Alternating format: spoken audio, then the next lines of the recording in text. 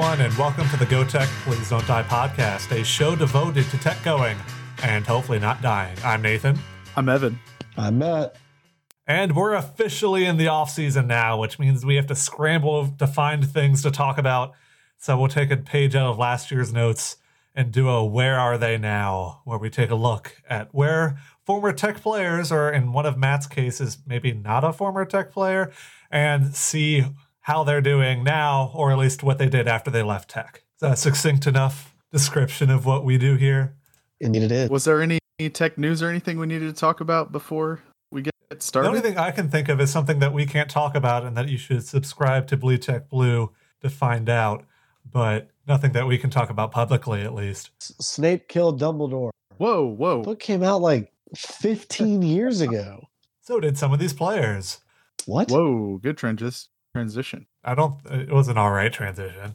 But yeah, so we're each going to pick one player, and we'll talk about them, and then later this summer we'll have another episode where we'll each pick another player that we'll also record right now. So it will be at least a couple months out of Don't date pull the maybe curtain by back. the time the... Pay no attention to the man behind the curtain. Yeah. Don't look behind the curtain. Anyway, Matt or Evan, which one of y'all want to go first and describe your tech player? I'll Player. I have to go first. Okay, all right. Well, I've got two really great people, but I really feel like I don't want to wait until later on in the year for people to hear about this one person. My other person's spectacular, and I'm looking forward to you guys hearing about that person too. But this is really unique, and it's something I'm not sure anybody here knows or anybody really knows at all. So I would like to go first and introduce my person. all right. Go All right, ahead. Who's Go your for it. person? Okay, my person never played a single sport at Louisiana Tech University. They did play basketball in high school down in Maurice, Louisiana, and were quite good at it, but decided that, or rather, their skill was not good enough for them to compete at a higher level. So my person, without further ado, is J. Keith Dosamore. I'm fucking this up. I had to write it out phonetically because I'm so fucking bad with Cajun names. Okay. My person, without further ado, J. Keith DeSarmo. J. Keith DeSarmo. Yeah, J. Keith DeSarmo, and that is spelled exactly as Louisianians like to make everything sound. It ends in M-E-A-U-X. My boy, J. Keith DeSarmo. So a little bit about this guy, and I'm going to kind of be all over the place, Nathan, so good luck editing this one. J. Keith DeSarmo did not play a single sport at La Tech. He went and graduated from Louisiana Tech with a degree in animal science. Did not, again, play a single sport. But after he finished his degree, he broke into the horse training business. Oh. And what has gone on to, and I want to get this out of the way first, just because it's so absolutely insane, has made career earnings of $29 million. Whoa. Jay Keith, what's up, my dude? Jay Keith sounds like a cold-ass rapper name. It does. My boy Jay Keith. Jay Keith on the mic. Yeah. Please get rid of that. Hey, if you want to sponsor the GTPDD podcast, Jay Keith, we're here. Hey, Jay Keith, hey. This episode brought to you by J. Keith. Actually, maybe we should hear the rest of his story first. Anyway, Keith DeSarmo graduated from Tech in 1989 with a degree in animal science. Went on to move across the country up towards Nathan's neck of the woods in the late 80s to Maryland, and studied horse training, or rather was apprenticing underneath a man named Charlie Hadry.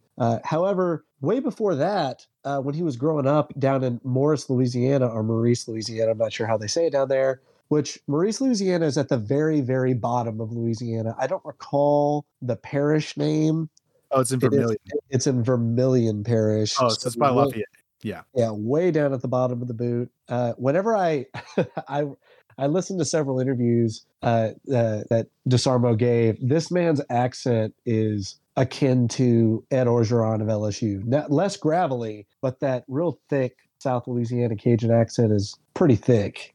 Anyway, when he was a kid, Jay Keith's father ran a racetrack called the Acadiana Downs down there in Maurice, Louisiana.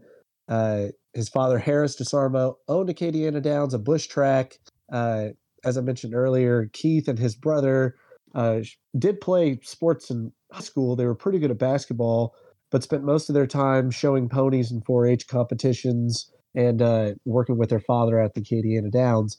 Now, this is where it gets kind of interesting. You guys have probably never heard, I mean, no one knows any jockeys, but J. Keith DeSarmo's brother is actually far more famous and far more well-known, which I guess is famous, and actually holds a Guinness World Record for the most horse racing wins as a jockey in a single season, set in 1989, as a matter of fact. Can you guys guess how many wins his brother had in a single season or in a single year in 1989? I have no concept of how many races there are, but I'm guessing I like assume there's more than one. one per weekend, maybe. So I'm gonna say like 40. Okay, well, No. I'll double up and say 80. No. It's substantially higher. It's so high that when I read it, I was like, okay, this has got to be You're about to say it's so high that we don't have a number for it. It's 10 Googles. No.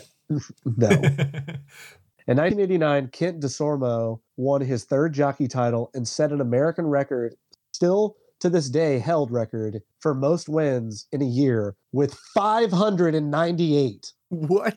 Oh my That God. is a lot. The record still stands to this day. He won 598 races in 1989. Wow. And he was only 19 years old when he did it. So his brother Kent is far more well known. His brother Kent raced. Now you guys probably remember this from when we were teenagers. There was a horse, Big Brown, that was competing for the Triple Crown. It was going for all three, and won two of them. Did not win the last race. The jockey on that horse, Big Brown, was Kent DeSarmo.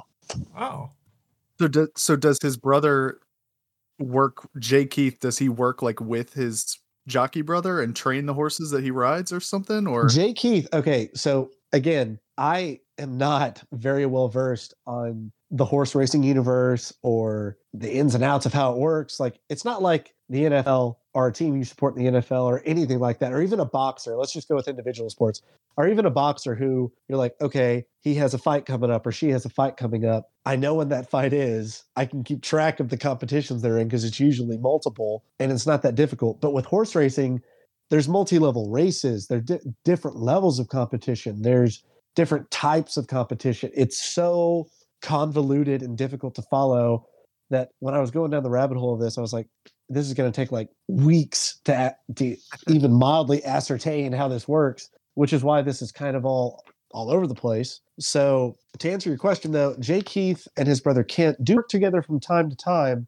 Their biggest victory together was in 2016 when Kent jockeyed and J. Keith trained the horse Exaggerator that won the 2016 Preakness States. wow. Which was J. Keith's first, if I'm not mistaken, first Triple Crown victory. And there's a really sweet photo of him kissing the trophy whenever they won back in 2016. I'm fairly certain they won those together, that one together, because Kent has won the Kentucky Derby as a jockey. J. Keith has never won the Kentucky Derby with any horse that he's ever trained. And he trains a lot of horses. I mean, there's no shortage. I could say a couple dozen, but I don't even think that that's anywhere close to how many horses this man trains. He's got his own stable, so there's no telling how many horses are there, how many come and go, because it takes about 2 years to train them, and then they really only have a racing lifespan of a few years, if I'm to understand this correctly. But J. Keith has like a revolving door of horses that he's raising and training. He also has, different people can put money into an ownership of a horse. Funny little anecdote here. I was in the middle of trying to gather information on J. Keith, and I was offered a stake in a horse, $49 for a percentile ownership in a horse. What? Which I may go back and revisit, because a lot of money to be made in this if you know what you're doing. And of course, I don't know what I'm doing, so I probably won't do it. But We name the horse GTPDD. that's actually I don't know how horse naming works either, because that is also a very particular thing. There's a science to it and a reasoning to it, which has its own Wikipedia article, and I didn't feel like doing that. But I know you Anyway, can't repeat anybody, so we have to make sure that no one else That's has the other named thing. a horse already. Go Tech, please don't die. highly Yeah. doubtful. I think there's a syllable count too. I would like to see the announcer try to say it very quickly. And Let's please, go to please don't die. Coming out of the third row. Yeah. So Oh man. he was very successful in Maryland. He was training horses that were participating in a lot of important races, Triple Crown races, but eventually made his way out to California, where he set up shop, and then later moved on to Texas, Lone Star Park, which I believe is in Grand Prairie, Texas. He was there for quite a while, but from what I could gather, my boy Jay Keith is now running his stable out of Santa Anita, California. The place is called Santa Anita Park. He trains horses that mostly compete at Santa Anita Park, at Del Mar Racetrack, which is just north of San Diego. Wait, Santa Anita Park, like in Los Angeles? I think so. Yeah. Dude, my brother, my brother, no shit, lives like literally a block from this park right Santa now. Anita. Well, we need Judge Drudy to go over and knock on Yeah, the door. he could have asked. Yeah. It actually says, now that I'm actually reading some of this, it actually says that he resides in Maurice, Louisiana. And I do have some information backing that claim up too. But for someone in this type of industry, it wouldn't surprise me, especially with his career earnings, if he has multiple homes. Because his business, he works year round, it sounds like. It sounds like he doesn't ever take any time off. But to me, it sounds like he's working out of Santa Anita because he only races horses. As far as I could tell, most of his horses only compete in Louisiana, in California, and in Texas. He has so many that he's trained. I was like, okay, I can't talk about 500 horses. I can maybe pick one or two and kind of cover what those guys have been up to since this is a Where Are They Now? But it looks like he mostly works out of Santa Anita. He races his horses race in competitions in Del Mar Racetrack, north of San Diego, Santa Anita, which apparently is really close to Drew, brother of Evan. Yeah. In somewhere around Los Angeles, which is where his brother Kent lives in Los Angeles. So that wouldn't surprise me if he really does live out there. And also in Louisiana. I'm not sure where they race at in Louisiana. I didn't really look into that too much, but I think I read one that says they have a racetrack in New Orleans. Now, I don't know if you guys know anything about that, but it wouldn't surprise me if it's true. Yeah, the fairgrounds. No, that's it. Fairgrounds. That's the one that was listed. So I think he has some horses that have raced out of there. So during Jazz Fest. Yeah, whatever it is. This is an interesting little note. His first $1 million year came in 2013 when 264 starters accounted him $1.3 million in the year 2013. Wow. Wow, this did not print the way I wanted it to. And I work in a print shop. I need like a magnifying glass to read this. Hold on. Again, Nathan, I don't know how you're going to edit all this. It's going to be brutal. I'm keeping all this in right now. All of this is staying in. Gotcha. So he trains them. He doesn't ride them. He's not the jockey. So he's got so many horses he's trained that, I mean, seriously, the list is ridiculous. So I wanted to pick one, like the first one that came up that I could find anything on. And what I ended up pulling up was, and by the way, it says, and this is from Equibase or Ecubase. I'm not sure how they pronounce that. But it claims that through this year, through the end of June, that Jay Keith has made $626,939 or earnings from horses that he's trained. Wow. So that's not a bad living. He's had, and I'm guessing that this is also through 2021, almost 5,000 races or starts. And of those starts, he's had 725 horses come in first, 707 in second, 667 in third. Which is those numbers are pretty damn close together. He does have more first place victories for horses he's trained over second or third. The last win I could see for a horse that he trained was a horse by the name of Street Art. And that win was a little bit earlier this year. It was May 9th, as a matter of fact. So not even 2 months ago. Wow. That horse came in first and took the prize there. I did not get where that race took place, but it happened back in May. One of the cool things is, though, he has a horse that he's trained called My Girl Red, a female horse. That's My Girl Red. And the first two races she ever ran, she won first in both. But the prize money from one of those races came at Del Mar Racetrack, came in first. This happened last year in 2020, and they took the prize of $150,000. And Wow.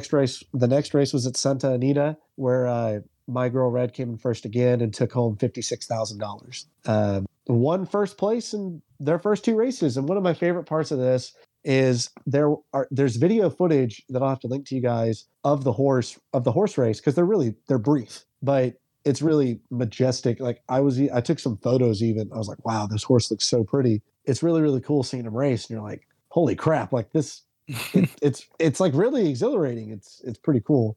So that was the one that I wanted to focus on was My Girl Red, trained by J. Keith DeSarmo out of what I'm assuming is Santa Anita. And given the fact that the first two races were run in Southern California, I would say that that's true. I guess I really don't have much more to say. To surmise, my person, not really an athlete, earned their degree in animal science from La Tech, graduated in 1989. His older brother to the more widely known, except in this podcast, jockey Kent DeSarmo, who has raced in the biggest races in the world and come out victorious in some of those, including the Kentucky Derby. But anyway, J. Keith apparently but I guess he does own a stable there at Santa Anita Park in Southern California by Drew Spencer. Shouts out, Drew. Now we have an excuse. We should totally go to a race now. Not to bet or anything, but we have to go. And wear La Tech shirts and try to find J. Keith and just scream at him. Yeah. Too bad I'm in Maryland where there are no horse races over here. So Which is I have to go all the way to California. Right, which is odd. Well, you can go to Kentucky. It's odd, or wherever the Belmont are. Or I could go to Maryland. There are a lot of horse races in Maryland. I was going to say, yeah, it would have to be, because Maryland is where he kind of broke into the business with his brother. He is like one of the most well-respected, renowned horse trainers in the entire world. It has to be the entire world. Wow. So cool. And he learned all that from Louisiana Tech. And well, maybe not. I will say though that he probably did some stuff at the Louisiana Downs in my hometown of Bossier, but most of what he learned was at the Acadiana Downs, which has long since been leveled and is now a residential neighborhood. But he did not play any sports at Tech. He is merely an alumnus, but I would argue that I did the guy who created The Sims last year, so I remember that guy. Yeah, I know of that guy.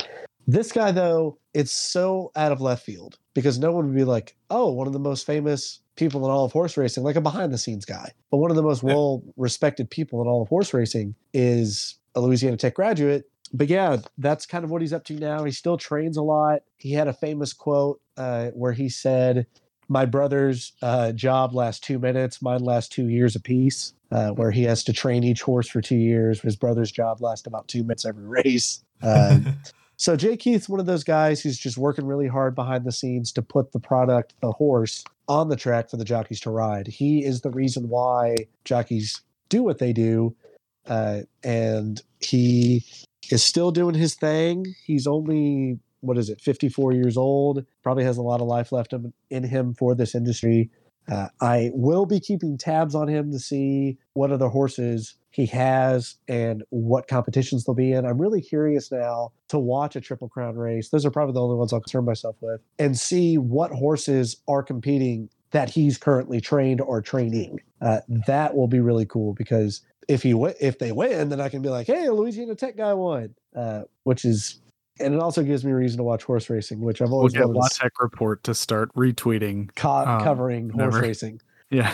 Yeah. And so I mentioned to you guys, and I'll just throw this out there as well, I could not find his presence on social media, and that goes for LinkedIn. I went on Facebook and found his brother, who's just got a personal profile. It's not like a fan page or anything. It's just his personal profile. And I was like, sure, what the hell? I'll message him. He probably, he's over 50 years old, so he probably doesn't know where to look for messages that come from people that aren't your friend. But, what the hell? Maybe he's adventurous. Or he just thinks I'm a fucking loser, which he's not off base about that. But he has, as of right now, he has not responded to me. But I asked him if he could confirm or clear up where it is his brother, J. Keith, currently sets up shop and does most of his training. But based on context clues, as far as where are they now, to finally answer that question, J. Keith DeSarmo is still very active in the world of horse racing. He's got dozens upon dozens of horses that he trains.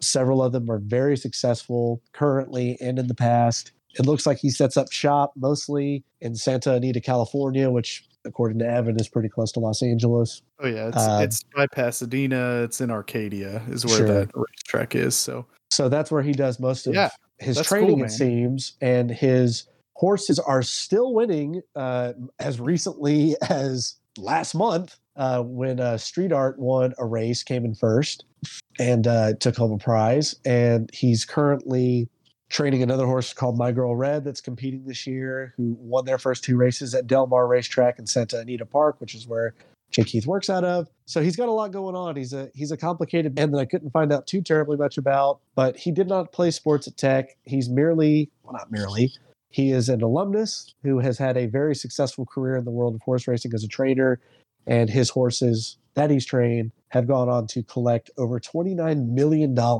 in winnings. nice. So All that's my right. boy, Yeah. J. Keith DeSarmo. All right. I will. I'll do my more traditional player now, since that was a little, like you said, from left field. My player is named Angela Turner Johnson. She is a former Lady Texter basketball player from the early 80s. So Angela Turner was born in Saline, Louisiana, which is in Bienville Parish, up in North Louisiana.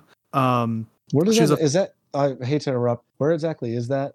It's about 30 miles from Natchitoches. So it's Not like Central sure. Louisiana. Yeah, I'm not sure Okay. exactly where, but she's a 5'8" shooting guard who first developed her skills playing against boys in backyards and at school on the playground.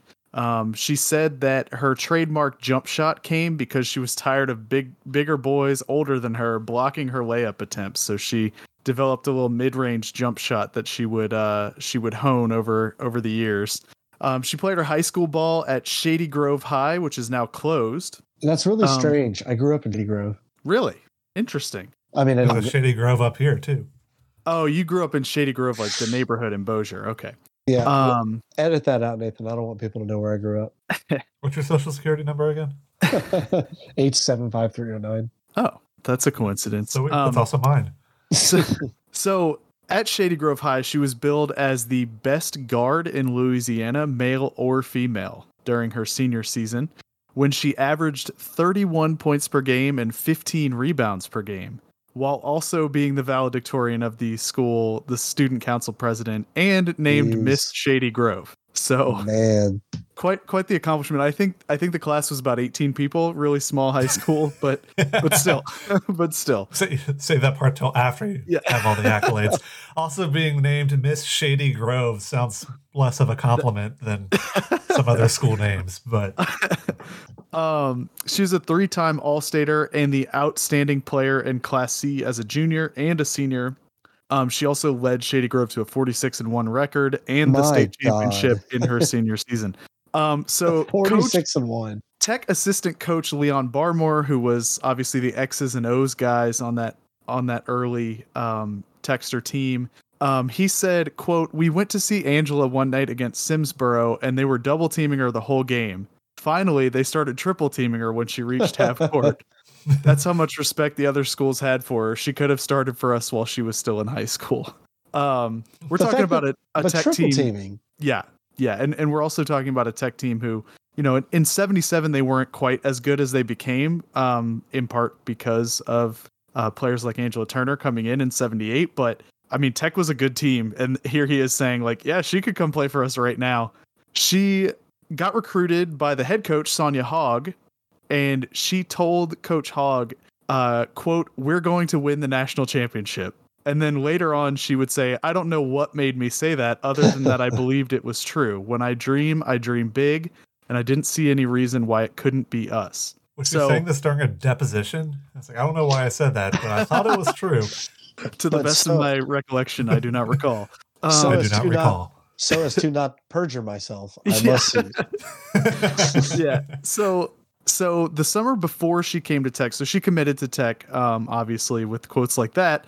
The summer before, she went to participate in a U.S. junior national team event, kind of like Junior Lofton is doing right now. And Maryland's coach was the head coach of that like camp or whatever. and he tried to get her to flip her commitment and come to Maryland. But Turner said, quote, "I didn't want to go anywhere but Louisiana Tech." So I'm crying. Yep. I'm actually had to shedding include tears. that. Had to include that. Please. So she made a big deal about promising a national championship, and obviously we all know that she came in 1978. She played for 4 years, so we know that she delivered on that promise with the 1981 and 1982 national championships. Also, the Techsters went to the Final Four in each of those seasons that she played for Tech. One of those championships was not NCAA, but I believe Yeah, they it won was the AIAW in 81, and then the NCAA finally added women's sports in 82. So Tech and won they the first. took the inaugural competition. Yes. Man, that's awesome. Yeah. So in her freshman season, she started from day one, averaging 17.8 points per game and 10.4 rebounds per game. She was named the Louisiana MVP at the end of the season. Tech ultimately lost in the championship game to Old Dominion, which we know that paid. Yeah, stop me if you've heard that before recently. But Tech was number 2 in the nation due to that loss. But in her sophomore campaign, she was even better, averaging 18.2 points per game, just 7 rebounds. But she scored 817 points that year, which do either of you want to guess where that ranks all time? It's in the top 5. I'll give you that. But is it 5? No, it's 817 points. It's number 2 all time in Tech history. That was her sophomore season. And like I said earlier, her scoring was primarily driven by that mid-range jump shot that usually came at the end of a series of pick plays, which Tech called 2 down at that time. I read that to this day, many teams still employ this scheme that was developed by Barmore back in the day. And in fact, former Techster assistant coach Gary Blair, who is now the coach at Texas A&M, actually calls that play Tech. So he'll draw up a play on the sideline and call it Tech. Does that mean to lose by 1 point? Yes, exactly. So after her sophomore season, Turner and Pam Kelly, who I actually covered last summer as one of these segments, were both invited to try out for the Olympic team, but they declined. Turner would say that later that she regretted it, but they had just finished a grueling 45-game schedule. That's pretty brutal. And by the way, they won 40 games that season, which is still a national record to this day for most wins in a season. Jeez. That's never going to get passed up because you don't play that many games anymore.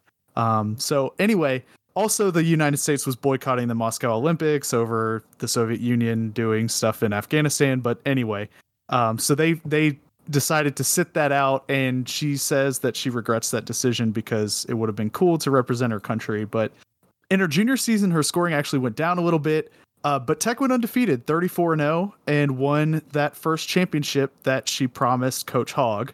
The Techsters were so loaded that season that Pat Summitt, the coach, legendary coach of Tennessee, said that Tech should be ranked number 1 and number 2 because they had the best 2 teams in America.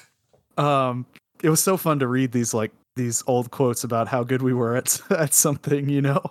I'm crying for a different reason. And there's a lot of ridiculous attitudes towards women's basketball, like no one cares, blah blah blah. Like if La Tech was still that good, I guarantee you the TAC would be packed. Oh yeah, it used to be packed. So en route to that championship, Turner played 79 of the 80 total minutes in the Final Four. She earned the Final Four. Wait. How many? She played 79 of the 80 total minutes. What the fuck? Yeah. So she sat out for 1 minute of those 2 games. 30-second break per game. Right. She was named the Final Four's MVP after scoring 30 points total across both games. It's awesome. And finally, during her senior season, she only averaged 10.4 points per game. So a little bit of a drop off. But that was again because the Techsters were so deep. And also they were blowing out teams. Their average win that season was by 33 points per game. So by the time that you'd need your clutch players, they're all sitting on the bench, right? That's fantastic. So she rounds out her playing career, and to this day, she's the only Techster to rank in the top 10 of these following categories: points, rebounds, assists, and steals. So she's number 3 in all-time points, 6 in rebounds, 8 in assists, and 3rd in steals. And her number 5 jersey is retired at Louisiana Tech, and she's the only Texter that ever wore that number because she was the first one to wear number 5. Awesome. Wow. And pretty First pretty and cool. last. Yeah. So during her Ricky playing Bobby special. days at Tech, students put up a banner during games that in Memorial Gym that read AT&T, your Louisiana connection, and then it said Angela Turner and Tech written out below the AT&T. I'm crying. Yeah. But the I thing, forget were they only playing games at the Scotty Rob back then? I do not believe it was called the Scotty Rob, but yes, they played in I like- Memorial It's ever Gym. been called the Scotty Rob. Well, it's I've now thought Scotty of that Robertson or Robinson. I think it's Robinson. Robinson. I parked in front of that building a lot. Just So you get to name it. on the north side of the building. I parked there a lot, and I would call it the Scotty Rob. I've been calling it that for like 9 or 10 years. First time I told Daniel that, he threw his mouse down on his desk and tried to strangle me. I remember playing in the pep band for the dedication of that building to Scotty Robinson. So It is Okay. Scotty Robertson, by the way. Robert. So Robertson. you must have showed up to the wrong venue to do that dedication. Is that Phil's dad? I don't know. I can't imagine. The Scotty Robin. So they were only playing games there? Yeah. Oh, okay. Scotty interesting. Rob, by the way, was the first coach for the New Orleans Jazz. Huh. Wait, is that? One other thing though. What was that? When did the TAC open? We just asked this the other day. I think it was 82. Gotcha. So they didn't play in there for their NCAA championship winning season. Depends on when in 82, I guess. Yeah, I guess so. Uh, To the internet probably later. before the 82-83 season. But anyway, Angela Turner was not just a good basketball player. She was also a great student. She had a 3.35 GPA and earned one of the first NCAA postgraduate scholarships. So they gave 10 scholarships to athletes in 1982, and she used that scholarship to get her master's in business at Tech.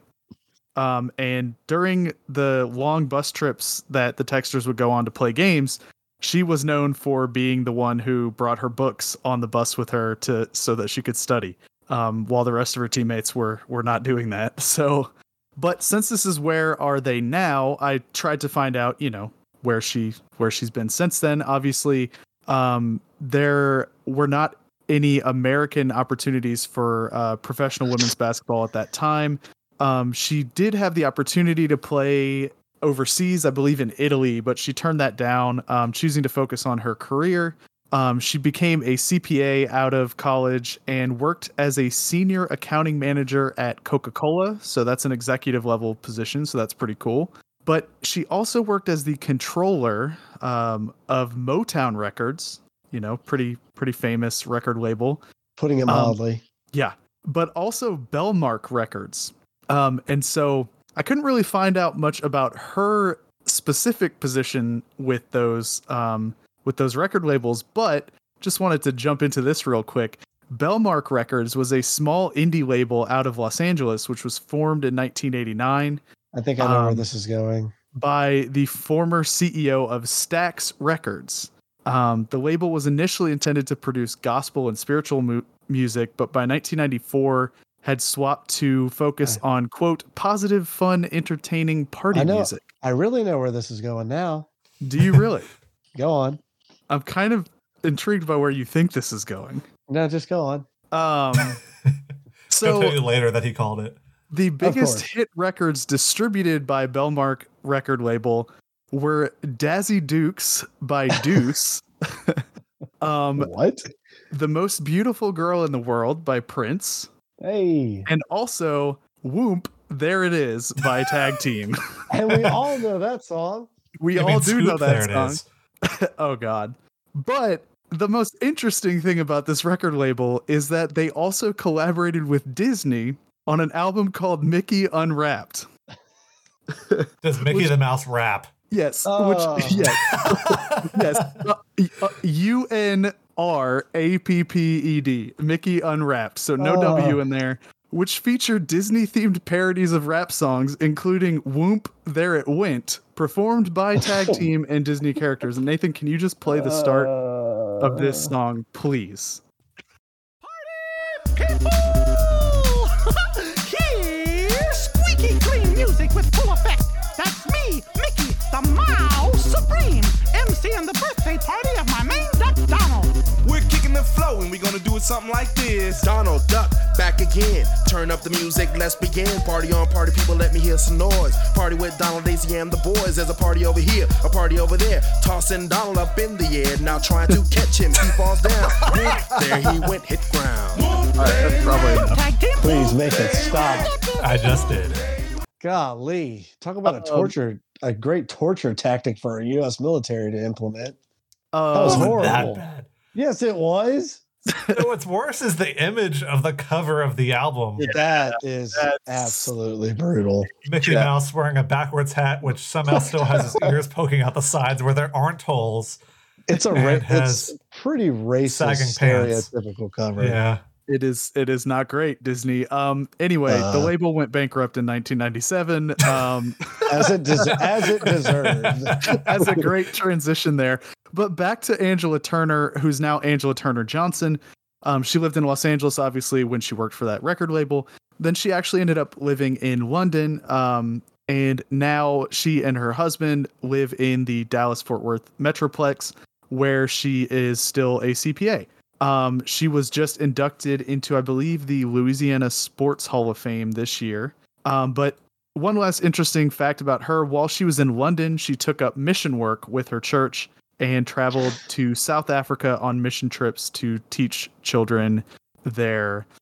I believe that would have been in the late 90s, early 2000s. So South Africa, a little going through some interesting stuff at that time. Towards the end of apartheid. Yeah. So anyway, that's Angela Turner Johnson, Lady Texter Great, who's finally getting some of the recognition that a lot of her teammates got. Her teammates were quoted, like Kim Mulkey and Pam Kelly were quoted as saying that she should have been in the Hall of Fame the same time they were. Like, they didn't understand why it took, an extra 10 years to get her in. But anyway, that's Angela Turner Johnson, Hall of Fame, Lady Texter, number retired. And it's always fun to revisit the early 80s. So I'll probably end up doing like every player from those teams eventually in these segments. Yeah. So I guess I'm left. And unsurprisingly, I'm picking a baseball player. All right, lay it on us. Richie LeBlanc. Richie LeBlanc, huh? Richie LeBlanc. Well, I'm glad you didn't pick the person I picked. Richie, to go through his quick stats while he was at Tech, he has the 10th most career innings pitched in Tech history with 281 and a third. He has the second most wins in Tech history with 29.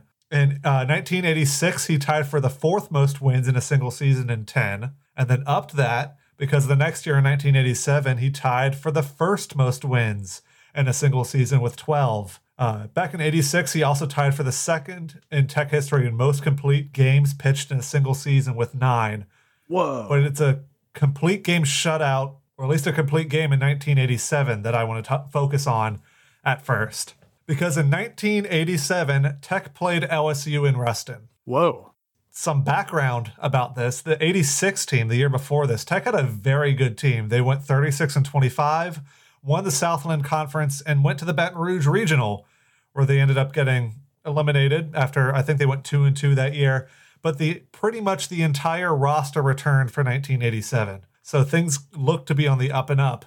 And then in mid-April, LSU came to town. Before Pat Patterson, of Pat Patterson Park fame, took over the program in 1968, Tech and LSU hadn't played since 1947. So there was a 20-year absence between the last time these two teams played. After Patterson took over, they did play a few times during his tenure in 1970, 71, 83, and 84. But Tech would win all of those games. Oh, wow. So Tech had a 4-game winning streak heading into 1985, but then LSU won the next 3, including a win over that Tech team in the Baton Rouge Regional in 1986. So a bunch of years here, but this has actually been kind of a back and forth baseball. I wouldn't call it a rivalry, at least not from LSU's perspective, but Tech has been pretty good against LSU and hoping to get some payback after I don't think it was the elimination game, but at least knock them to the loser's bracket of that Baton Rouge Regional in 1986.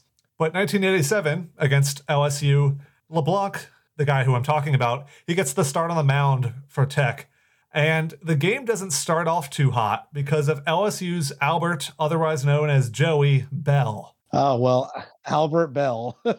Yeah, the That's same all you had Albert to- Bell. That's all you had to say. Albert Bell. Holy crap. He would eventually become a 5-time All-Star, 5-time Silver Slugger for the 1990s Cleveland Indians. Was an awesome player. I remember watching him Yeah. when I was a kid. I have a story to tell about him, but I'll save it for the coda, and we'll record that later. But Richie LeBlanc tells his story of the first at-bat against Albert Bell like this. He says, quote, "I think I threw him a curveball, and he stood back and started yelling at me. You're going to sit there and throw me curveballs? Challenge me if you're really going to get me out." So I did, and he hit it over the railroad tracks. So yeah, the that's first funny. inning, first at-bat to Albert Bell was a solo shot to right field, and Tech is down 1-0 to LSU immediately. I have a. I never thought I'd be able to bring this story up, and I cannot believe I haven't brought it up till now. My uncle had a baseball scholarship to play at LSUS in the late 80s, early 90s. He was a designated hitter for the LSUS Pilots at the time. And that was right. Albert Bell's from Shreveport. He went to Huntington High School. Yeah.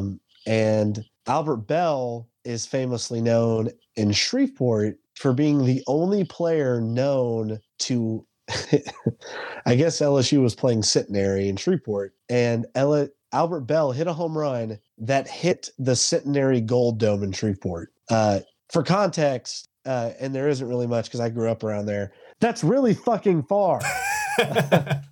It's insanely far. And he's the only player that people know of that hit the Gold Dome. Anyway, my uncle and my mother and my aunt can attest to this. My uncle hit a home run that hit the steps of the Gold Dome in Shreveport. Wow. He did not hit the roof like Albert Bell did, but he hit the steps at the Gold Dome. But yeah, Albert Bell was a bit of a baseball prodigy in Shreveport. Yeah.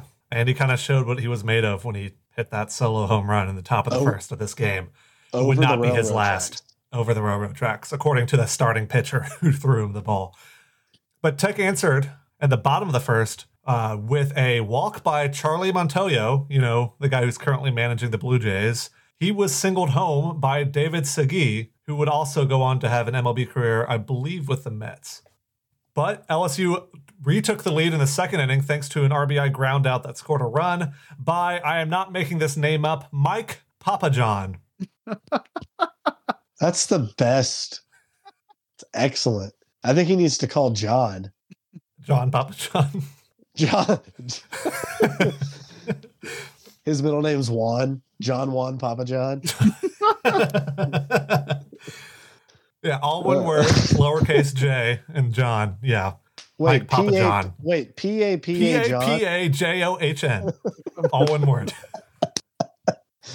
Go on. All right, so then LSU has the lead, and have the lead going into the fourth inning, where this happens for Tech. David Segui reached on an error by the second baseman, then gets over to third base on a double by the next Tech batter. The batter after that hits an easy grounder back to the pitcher. The pitcher sees that David Segui is kind of between third base and home and throws back to third base to try to catch him leaning. And Segui runs home, and the ball is missed by the third baseman. And Tech scores a run thanks to an error after he got on base thanks to an error. And now the runners are on second and third. A suicide squeeze scores another runner, which the fact that baseball has a thing called a suicide squeeze is fun. And then another single, and now Tech has the lead over LSU 4-2. But then that pesky Joey Bell comes back up to bat and hits another home run. This one a 2-run home run to tie the game in the 6th. There's no scoring in the 7th, no scoring in the 8th, no scoring in the 9th. We're heading to extras, free baseball. And Richie LeBlanc, you know, the guy we're supposed to be talking about, heads right back out to the mound. Oh yeah, that's right. It's the 10th inning, and LeBlanc is still in this game. Oh my God. And it was not an easy call for Tech coach Pat Patterson to keep him in this game. He had only given up 5 hits, but he's allowed 4 runs to allow this game to be tied. Another Tech pitcher named Jimmy Faircloth had apparently gotten up to warm up to possibly go in to relieve LeBlanc 7 different times in 7 different innings throughout this game. He kept getting up to warm up, then getting set back down when LeBlanc got out of whatever jam he was in. Apparently, Faircloth threw over 100 pitches in the bullpen just to stay warm and never even entered the game. Well, at least he threw a full game. Yeah. He also threw another full game the next night when the team traveled to play the Delta State Fighting Okra. Hell yeah. Hey, this is a Fighting Ochre podcast. This is a Fighting Okra podcast. So yeah, the Faircloth threw a lot of pitches. But again, in this game against LSU, LeBlanc is on the mound for his 10th inning of work. And first up is goddamn Mike Better Ingredients, Better Pizza Papa John. And Papa John hand delivers a bloop single into right field. So the winning run, or the leading run at least, for LSU is on base, but he gets thrown out trying to steal second. And then our boy, Richie LeBlanc, strikes out a batter, and there are 2 outs. Joey Bell, that guy who yells at pitchers for throwing curveballs that he hits over the railroad, he's on deck. And so Pat Patterson heads out to the mound and tells LeBlanc, this is your last batter. If you can't get this out, you're coming out. And so Richie LeBlanc got the out, this time a ground out to end the frame, keeping the bat out of Joey Bell's hands. And then with 1 out in the bottom of the 10th, Charlie Montoyo enters the batter's box. One more tangent real quick. This was the second time LSU baseball had come to Ruston since the 40s. LSU was ranked 20th in the country and coming off their first College World Series appearance. To say the crowd at J.C. Love Field was rocking would be an understatement. Most of the Tech games this year had averaged around 200 people attending. When ULM came to town, at the time Northeastern, those attendance figures got up to be around 1,000. This LSU game set a program record with 2,375 people in attendance. Wow. And so it is loud when Tech's best bat, Charlie Montoyo, heads to the plate.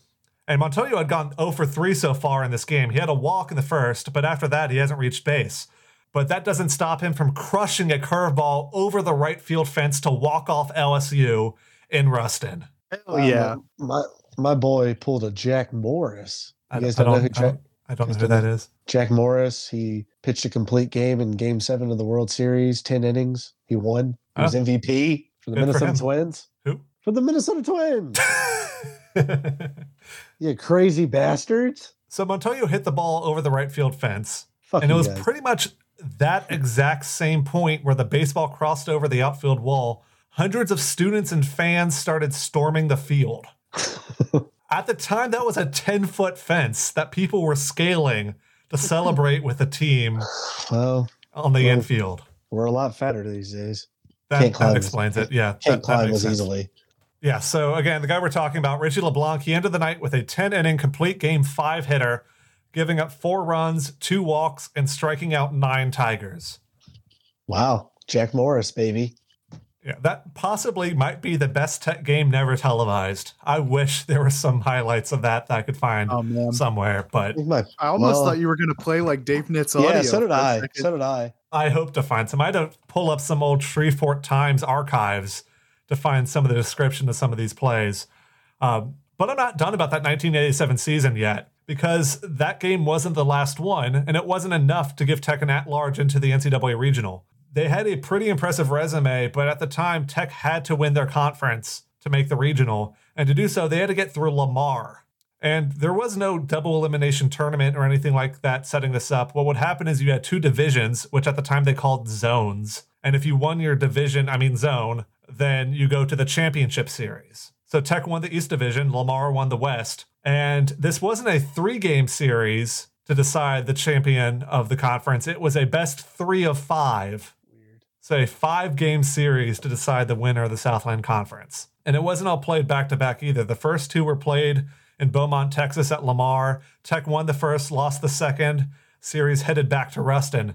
Richie LeBlanc was on the mound for Game 3, and although he allowed 8 hits, he only gave up 1 run, and Tech won 9-1. So with Game 4, Tech needs 1 more win out of the next 2 games to head to the NCAA Regionals for the second time in 2 years. And it was looking pretty good for Tech. The Bulldogs led 5-0 after 2 and 6-2 Tech at the start of the 8th inning.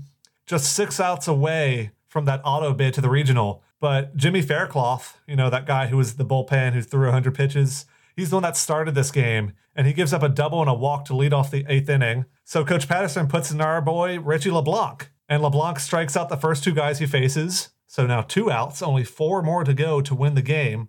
But he had 2 men on when he came in the game, and he hits a batter to load the bases. Then he gives up a single and then a triple, and now the game is tied. But to be fair, LeBlanc had pitched his complete game the night before, and he's being asked to do a 6-out save here. So he must be pretty gassed, right? I would expect him to maybe once the inning's over, take him out and use a different pitcher you have on staff. But instead, he heads out for the 9th inning and the 10th inning and the 11th inning and the 12th inning.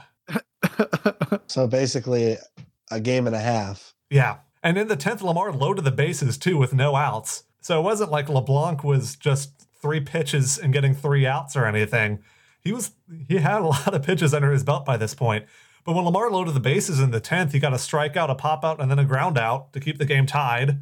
And then when he pitched his final inning of the 9th, again, the 14th inning he's pitched in 2 nights, Tech loaded the bases with 2 outs in this 12th inning. And then Steve Davison of the Davison family that Dak is named after, he steps up to the plate. Here's how Davison tells this story. He says, quote, "I remember being irritated because David Segui was in the on-deck circle warming up. I thought, you don't need to be swinging a bat. I'm going to come through. Sure enough, I struck out.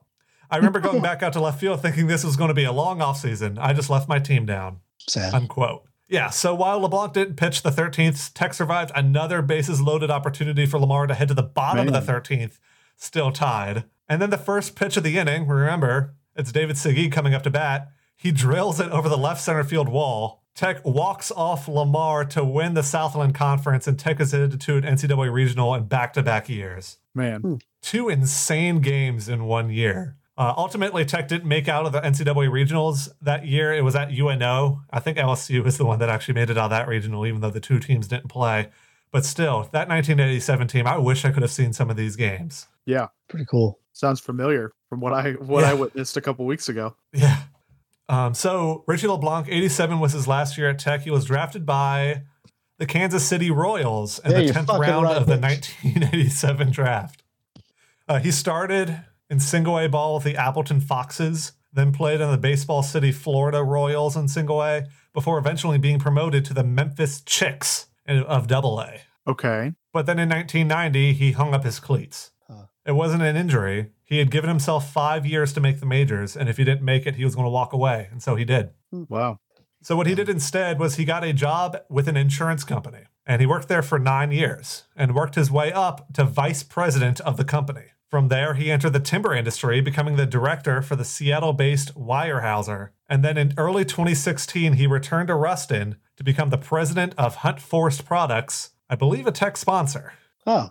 And to wrap this up and put a bow on it, earlier this month, LeBlanc received his biggest honor yet, being voted into the Louisiana Tech Athletics Hall of Fame.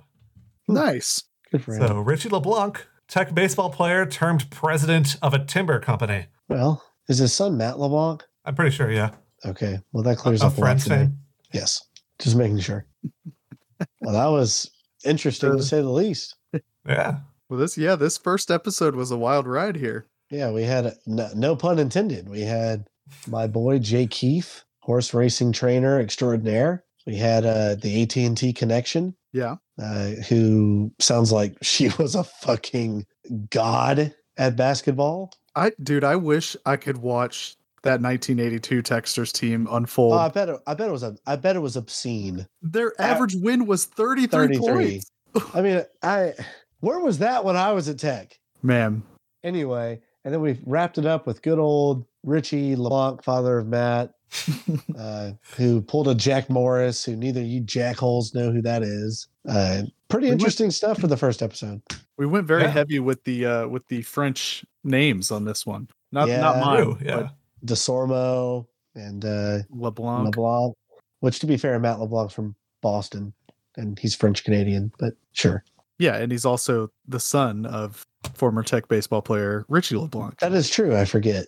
Yeah. Who apparently went to Boston at some point to father a child. Oh, maybe I think he was the inspiration for the lyrics, TBH, because if you're going in for a game the day after a complete game, I wonder if the coach told Richie, so no one told you life was going to be this way. And on that note, that about wraps it up for this episode of the Go Tech Please Don't Die podcast. As always, speaking of rap, though, we also heard that great Nightmare Fuel. All right. Anyway, maybe I'll have that play us out. But You can follow us on Twitter at GOTECHPLSDNTDIE, or head to our blog, gtpdd.dog, where there's some blog posts up, and there may be some more up throughout the summer, where we will eventually start talking about football. Again, that's gtpdd.dog. And until next time, I'm Nathan. I'm Evan. I'm Matt. And go Tech. Please don't die. And the rest is up to the beat. Now let me see which button do I press. I must confess I don't have finesse. Hey Mickey, get me out of this mess. Now where'd I leave that box of records? Whoa! Let's see, I'm supposed to spin this? Whoa, that's not right. Hey, what's this loose wire doing here?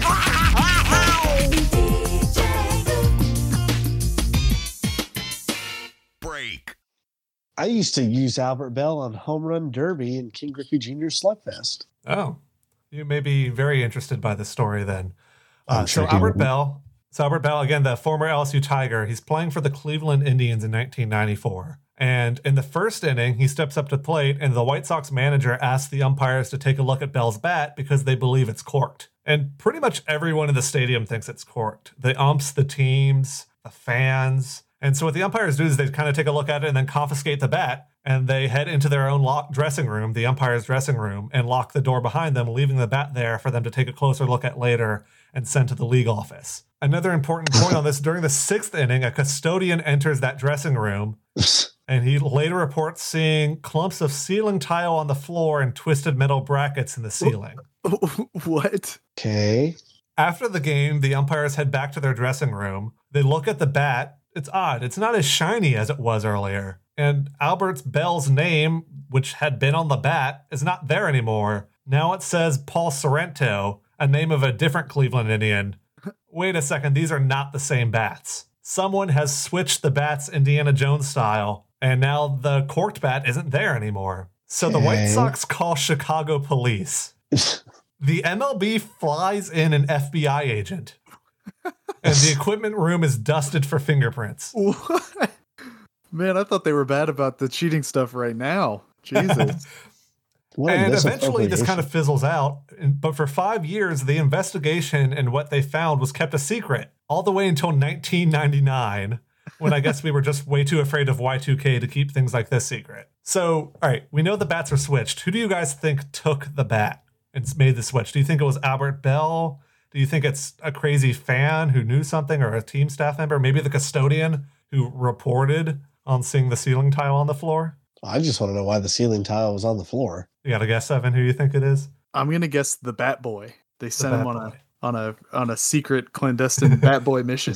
All right. So, like I said, everyone knew that the bat was corked, especially the Indians, the team that Albert Bell played for at the time. So while the game is happening, they know they need to get the bat back so he doesn't get in trouble. So they send relief pitcher Jason Grimsley out to make the switch. He takes a random bat from the clubhouse, and he's a pitcher, so he doesn't even really realize the names are different. He slides out a drop ceiling tile from his manager's office and jumps into the ceiling. Oh my goodness. He John McClane's his way into the umpire dressing room, and that's where he makes a less than graceful exit into the room, where he leaves behind some evidence of ceiling tile debris, swaps the bats, and climbs back. And he was sworn to secrecy, told not to tell anybody until he retired. And so that's why it took so long for it to come out. Also, by the way, why not use a different Albert Bell bat? It's because according to the teammates that he had, a couple different ones corroborated this, every single one of his bats were corked in 1994. Oh, man. Strike shortened year, too. Yeah. I didn't know that he was such a cork user. And he was also the first player to ever break the $10 million contract. Wow. $10 million a year salary. And he was the highest paid player in the majors at a time. And we're talking about a time where fucking Barry Bonds, King Griffey Jr., Big Mac, Sosa, Canseco were all playing, and he was the first to crack $10 million a year. Wow. With cork bats, asshole.